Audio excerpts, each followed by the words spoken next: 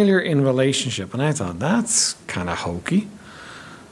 But then I thought about this. Jesus gave us a rule. He said, we're to love one another. By this shall all men know that you are my disciples, if you have love for one another. And he also gave us this. He said, thou shalt love the Lord thy God with all thy heart, soul, strength, and mind, and thy neighbor as thyself. And I think I had a bit of a revelation because, you know what? God didn't tell us to love him just because he needs love. God doesn't need anything. He told us to love him because we need to love the right thing. We will love. We're made like that. We're going to love something. But we need to love the right thing. We need to love him. He needs to be first in all our relationships. He needs to be first in our hearts. And when he's not first in our hearts, something else is going to be first in our hearts, usually ourselves. And that leaves us open to all kinds of things, including addiction. And then one other point they made was unresolved trauma. Living in a sin-cursed world is going to produce trauma in our lives. For some, it's going to produce catastrophic trauma. You know, talk about abuse there. That's a pretty deep trauma. We know people have such a hard time dealing with that. That's a pretty deep trauma. And what happens is, if the pain is so great that I can't cope with it, and I'm reaching out for something to make me feel better, and that can very easily lead to addiction. Now, Leighton, I didn't know you were going to be here tonight. I would have had you prepare something, but I will give you a minute at the end of it to say something, all right? So let's look at some scripture here. First of all, James chapter 1. James 1.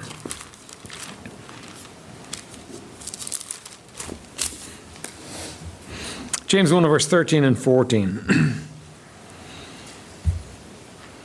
Let no man say when he is tempted, I am tempted of God, for God cannot be tempted with evil, neither tempteth he any man. But every man is tempted when he is drawn away of his own lust and enticed. Now, Jim Burke calls that phrase there, drawn away of his own lust and enticed, designer lusts. We to recognize that we're all different. We are all very, very different in the way we approach life. I mean, our fingerprints are all, you know, it's recognized that nobody has the same fingerprint as you, and all the nearly 8 billion people that live in this world, nobody has the same fingerprints as you. Well, we're all very different in our makeups. Now, we want everybody to be the same as us, but they're not. They're vastly different. And so when it comes to our designer lusts, you know, we're all going to be caught by different things. Different things are going to catch each one of us. That's why you can't make a list of things to avoid and stay free from addiction. You've got to actually know yourself. If I talk to you about some things, you're going to say, yep, that can be addictive. Can alcohol be addictive?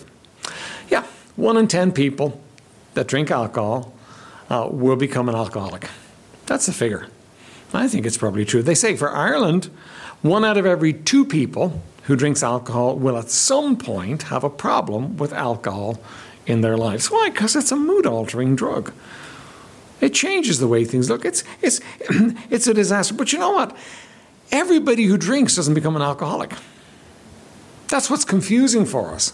You know, we want to make it a black and white world where, you know, anybody who drinks is going to have a problem with drink. But no, there are these people that we know that don't have a problem. I have a brother, and he's not a drinker, but he's not saved, obviously. But my brother Liam can have a half a drink and leave the rest behind him and not be bothered about it. Somebody else, 1 drink and you're gone. Your history. You're going to be dug out of a pit somewhere. Right? The point there is this, right? That what catches one person isn't what catches another person. So we need to know ourselves. We need to understand ourselves. The Bible says that we're not to think more highly of ourselves than we ought. We're all weak. Just the weakness shows up in different areas for us. Right? If I say painkillers, well, anybody who's in a medical field will say painkillers are such a blessing. I certainly, if I ever have to have a surgery, I do not want to go through the surgery in my full senses. I hope they have some good painkillers and plenty of them on the day, all right? But can painkillers be a problem? One person can take painkillers and be glad the surgery's over and move on. Another person gets caught with them. There's an epidemic in America. There's an epidemic that's killing. It's actually so affected America that it has changed the expected the life expectancy of America, and it's down to this area where painkillers are having such an impact, and there's so many people addicted to them that they're dying young. It's changing the whole picture for it. So, are painkillers a problem? No. And yes, right? You got to be careful. You got to understand what's going on inside you. What about sports? Are sports a problem? Well, no, they're good for you. Can they become addictive? Yeah. You got to know yourself. You got to know what's going on. What about pornography? They're saying you saw there the average child is seeing pornography for the first time at 8 years old. I think that's probably giving it a wide berth. I think they're younger than that now because they've got all kinds of stuff around them all the time. Right? That girl looked at it for the first time when she was 12, and she went into a life of addiction with it. That doesn't happen to everybody, but it does happen to some. Right? And the thing again is you got to know yourself. Right? I'm going to look at some verses that are going to help us here with this. What about work? Work is good for you. If a man will not work, then he shouldn't eat. If a man won't feed his own family, then he's worse than an infidel. Can work become an addiction? Yep. It can become something that gives you your buzz, that floats your life, that makes you feel good. What about the gym? Getting exercise and being healthy. By the way, that's one of the ones that people do switch. It was interesting that guy was involved in the gym because you do see people switching from addiction with drugs and with something else to the gym. Why? Because you know what? Working out produces chemicals in your body that make you feel good. Is that a good thing? It's a great thing.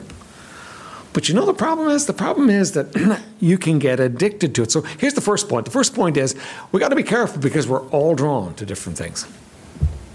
Every one of us is drawn to different things. And some of those things, you could argue till the cows came home and say, I'm not addicted.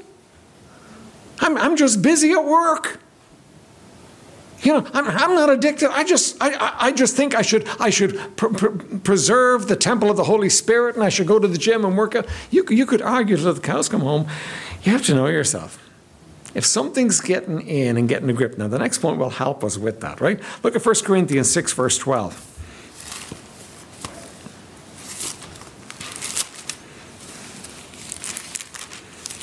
1 Corinthians 6 and verse 12.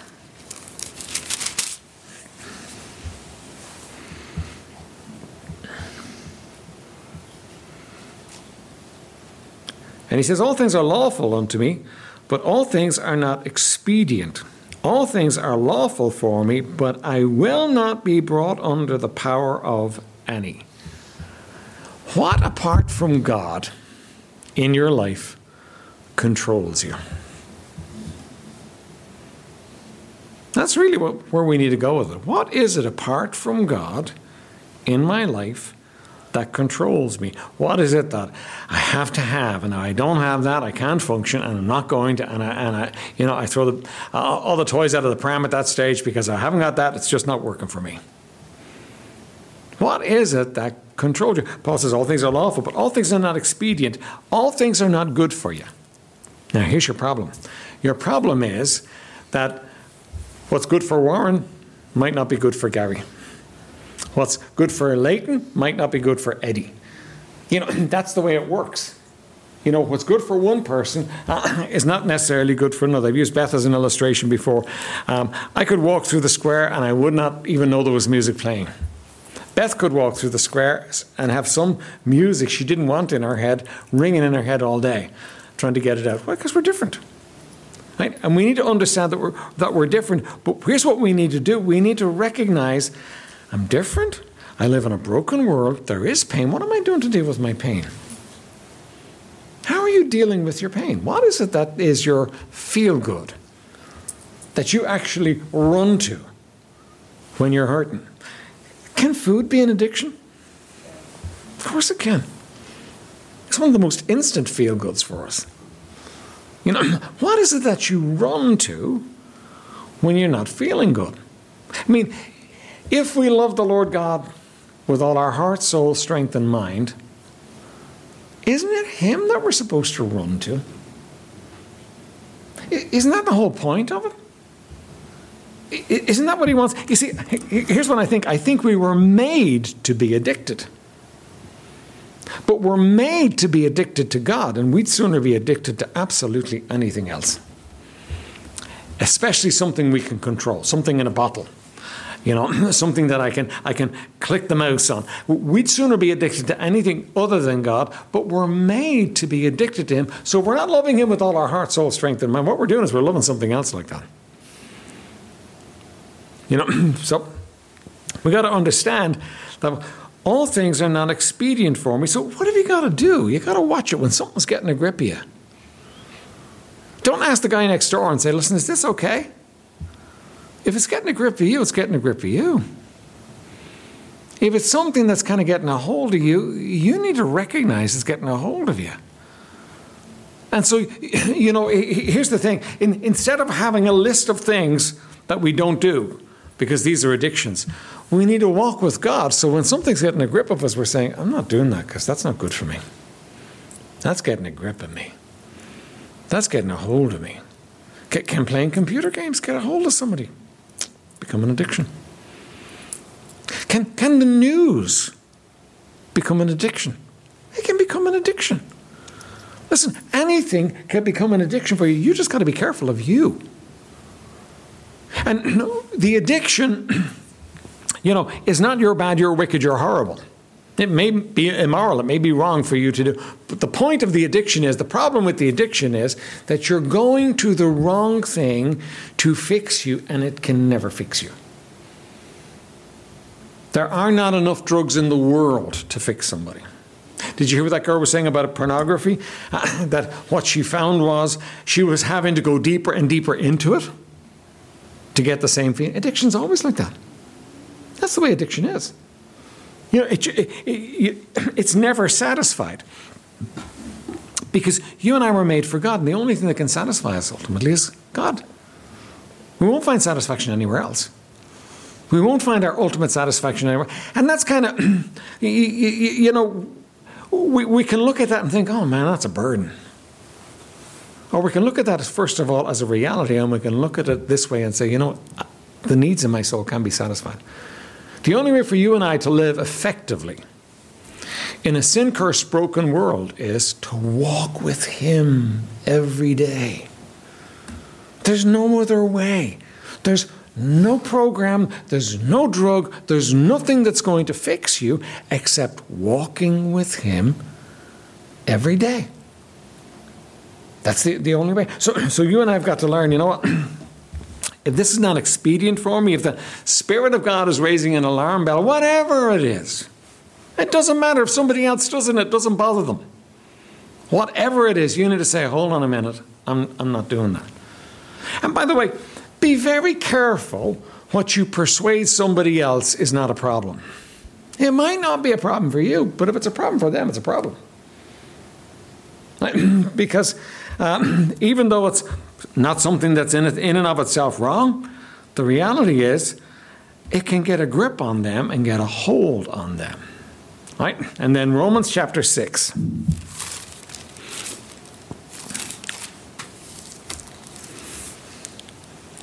Romans chapter 6, we'll start with verse 14, and we'll go back and down a bit after that, right? Romans chapter 6, verse 14 says, "For sin shall not have dominion over you, for ye are not under the law, but under grace." What does that mean? Sin can't rule over you anymore. Sin doesn't have power over you. When Jesus died on the cross, He broke the power of sin in your life. Does that mean He broke the power of addiction in your life? Well, yeah. He broke that power. But look at the next verses. What then? Shall we sin because we are not under the law, but under grace? God forbid. Know ye not that to whom ye yield yourselves servants to obey, His servants ye are, to whom ye obey, whether of sin unto death or of obedience unto righteousness? Do you know the problem with addiction for us is? The problem ultimately is that we don't claim the power of God in the situation and turn away from it and walk away free. The problem is that we give in to it. And you see, when you give in to the addiction, whatever it is, what you do is you hand it power in your life. And now it's got power. Now it's got control. Now it's got a stick to beat you with, if you like. And that's what we do so often. And remember, it's not just in a heavy drug addiction that's going to wreck your life that you find addiction. It's anything that's controlling you. And when you give in to it and go with it, what's happening for you is you're actually yielding yourself to it, and then it's got control in your life. And that's always going to put you in the place where you're believing wrong. What you're doing is you're believing this has power when the reality is Jesus on the cross broke its power. And we can't really be cured from addiction, so to speak, until we come to the place where we really believe, you know what? Jesus broke the power of this. And he didn't break the power of addiction in your life for you to live a neutral life.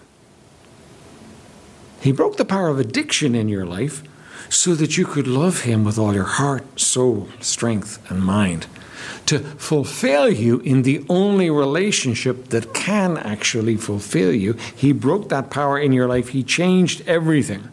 And that, we're not going to look at it tonight, but we could spend a lot of time looking at it. But Romans chapter 6 up to verse 14 is talking about the identity we have because of what Jesus did for us. We are his. We are in him. We are changed. We are different. We have this relationship that if you want to put a picture on it, we can walk hand in hand with Jesus through life because of what Jesus did for us on the cross. That's how we get victory over addiction. When we come to the place where we understand it's him and his work in my life that changes everything. All right? So 3 straightforward points. Listen, know yourself. Understand you have a designer list. Everybody in this room has an area in their lives they could easily get addicted to. Doesn't mean everybody is addicted to it, but everybody has an area in their lives they could easily get addicted to. You got to know that. You're weak. You live in a sin-cursed world. There's pain. You don't like pain. You want to fix the pain. So there's an area that you can use to fix the pain, and if it's not Jesus Christ, and if it's not your relationship with God, it's going to be the wrong area, and it's going to do you damage. So know yourself. Secondly, don't be brought under the power of anything in your life except him. He has set you free from everything else. Don't be brought under the power of anything except him. He is the one whose power you're to be under. When you're under his power, you're free. The truth shall make you free. And if the Son shall set you free, you shall be free indeed. Right? He's the only way for us to be free. And then, number 3, don't buy the lie that sin has power over me. That's a lie. It's not true. Jesus broke the power of sin in your life by the truth. By the truth and recognize, listen, Jesus broke sin's power in my life. Everything has changed. And then just some helpful points. Be honest, get help. Don't try and hide it. If there's something that's an addiction in your life, it doesn't matter. Nobody knows about it. The problem is nobody knows about it till everybody knows about it. Right? Listen, get help. You know, it's always easier when you come to the place where you get help. And then when people come to us in their addiction, let's offer them the love of God and acceptance. Because you know what the addict is thinking? The addict is thinking, oh, if I tell them, they're all holy and clean and wonderful and fabulous, and if I tell them, they will just scorn me. They will just think I'm the worst in the world. Don't be so self-righteous. Your addiction may not show up like theirs does, but you know what? If you're dealing with your own self in a right way, you've learned how to run to the right thing instead of the wrong thing. And so you know what? You can offer them acceptance on that basis that we're all the same. We all have problems.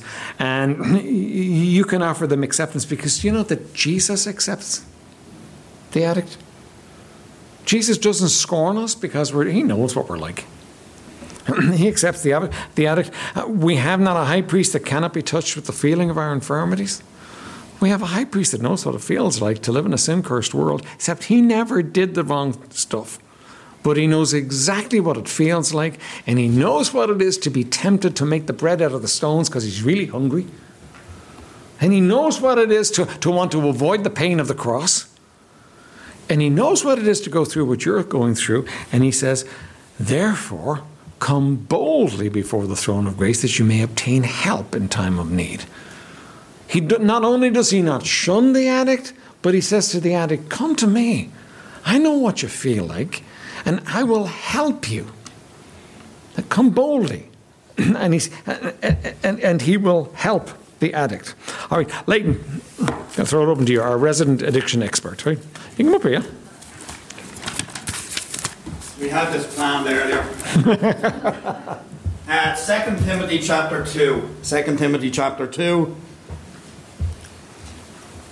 I have done this lots of times in lots of churches, up at New Hope plenty of times. 2 Timothy chapter 2, the end of the chapter. So we'd be down in verse 24.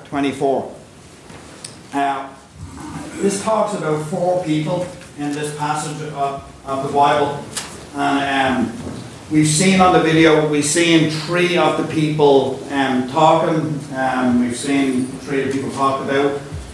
One wasn't talked about, but we'll mention them in a couple of minutes. The Bible says this, and the servant of the Lord should not strive, but be gentle unto all men, apt to teach the patient, in meekness, instructing those that oppose themselves. If God peradventure will give them repentance, the acknowledging of the truth, that they may recover themselves of the snare of the devil, who are taken captive by him at his will. Okay? So the first person we're introduced to is the servant of the Lord. So who's that? We have a church that loves to help people with addictions. That servant of the Lord can be any of us. On the video you saw the family members, you saw the pastors, you saw the counselors. They're the servants of the Lord. They're to help Jesus with skin on, somebody to love you, somebody to help the addict. All of us can be that person in somebody's life. Well, the Bible gives us a few things we need to be before we're going to be able to be effective in helping somebody. Look what it says. It says in meekness, it says, but he must not strive. You're going to find when you're working with people with addictions, you can't argue them into doing well. You know, I had a guy, he's in 2 weeks, he was trying to leave today, he's getting to see his kid on Christmas Eve, and I just wanted to strangle him. Okay? Why? Because it's so selfish. Here he is, he's never seen his kid without being on drugs, and he's getting a chance to see his kid clean on Christmas Eve. I'm offering to buy the kid's present for Christmas if he would just stay and do the right thing. And there's something in him that's screaming to get out there and just go use. And thankfully he's still there. So I won't say his name, but pray for him. But there's just something when you're dealing with addicts and dealing with people that are struggling, sometimes you just want to shake them. The Bible says not do that. Okay. It says the servant of the Lord must not strive, but be gentle unto all men. It's not so easy to be gentle unto everybody. But it says, but be gentle unto all men, apt to teach. You need to be able to teach. You need to be able to disciple. You need to be able to help somebody along. You need to know, in a sense, how you can biblically help somebody from God's word, and not just give them, in a sense, a secular approach to get help, because that won't help them. So you're trying to break the cycle that they're in rather than bringing them back to what they've always done. It says in apt to teach, and then it says patient. If you know anything about working with drug addicts, what is it? You need patience. You know what? They let you down. They don't show up. You know, isn't that true?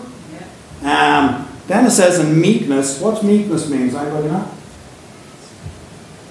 Strength under control. You know what? You know a whole lot more than they know. It can be very hard not to overpower somebody with what you know as well at times. It says in meekness, instructing those. What does giving instruction, what's that all about? Showing somebody the right way, showing them the right path, leading them in the right direction, giving them the right advice. It says in meekness, instructing those that oppose themselves. So here we are introduced to the servant of the Lord first, that's all of us. Then you're introduced to the guy that needs help. He's opposing himself. He's hurting himself by what he's doing. Isn't that the very nature of an addict? They're going against what you want to do yourself. In meekness, instructing those that oppose themselves. And so we're introduced to the servant of the Lord. That's us. We're introduced to the addict. The next one we're introduced in the story is God. If God pre-adventure will give them repentance to the acknowledging of the truth. What is that? That's God's job in the situation when you're helping somebody that's struggling. They need you to help them, but they also need God to intervene and, in a sense, help them for the penny to drop in order for them to see, I need to get right here. For God would give them, God would give them repentance to the acknowledging of the truth. They need to come to the reality of what the truth is, that they've sinned before God and that their addiction, their stronghold is sinful. It's not just wrong because it's hurting them, it's wrong before God. And then the last verse we're going to get to, that's the three people we've looked at, that they may recover. There's the word recovery, recover. That's what we're promoting. In our ministry, we're promoting you can have full recovery, that they may recover. What's the next word? Themselves. Now, this is so important. No addict can be helped unless they want to get help themselves. It doesn't matter how many family members want them to get help. It doesn't matter how long the prison sentence is going to be. It doesn't matter how many kids are there screaming for them to do the right thing. If the guy himself, if the girl herself doesn't want help, the whole world can do nothing to help them. And you know what? Even in a sense, God can't do anything unless the person wants it themselves. Yeah. It says that God pre-adventure will give them repentance to the acknowledging of the truth, that they may recover themselves out of the snare of the devil. So you're introduced to the servant of the Lord, that can be us. You're introduced to the guy who's struggling as opposed to himself. You're introduced to God, and now you see the devil in the story. What we didn't see on the screen tonight is the spiritual attack from the devil that draws people back there or keeps people there. But in a biblical sense, there is the attack of the devil who are taken captive by him at his will. When somebody becomes addicted, you saw the pictures of the brain area, and you saw the pathways it was talking about. When those pathways are well established and you have a long-standing addict, it's so easy for the devil to just push them back into the addiction and they fall over and over and over again. And they lose hope that it can never be different. Why? Because they've fallen so many times. The only way they're going to get help, I believe, is this pathway. They do need Jesus' skin on. That's us in the church. This is God's hospital. They do need a relationship with God, and they need to get right with God. And they need to want it themselves. If they're ever going to get free from the trap that they're in, the snare that they're in, and stay free of it. It's one thing getting out of it, it's another thing staying out of it. And that's what we sadly see people going back. Why? Because for so long they've gone down that line and it's so difficult for them to come back. So lots in 2 Timothy, but great message tonight. And hopefully we all have a heart, I believe, to see more people with addictions reached. That it? Good. Thanks. Any questions or comments here? We won't take long with them, right? Any questions or comments? Yeah?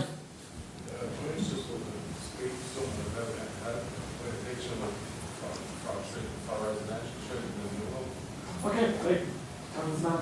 Later, talk to you later on, right? Good. Anybody else with a question or a comment? Came on the right night. Yeah. All right then. Let's be mindful of the ministry in the church, the New Hope ministry, but let's be mindful of ourselves too. You know what? For ourselves, for our families, for our children. This is an area that gets people. That guy was an assistant pastor. And all of a sudden his whole life is thrown upside down. And you know, we've got to be careful in this area. The devil is out there. He is looking for people he can snare. And you know what? He'll use anything he can to pull you away from God. All right, let's stand then, Vincent, if we come take up our offering.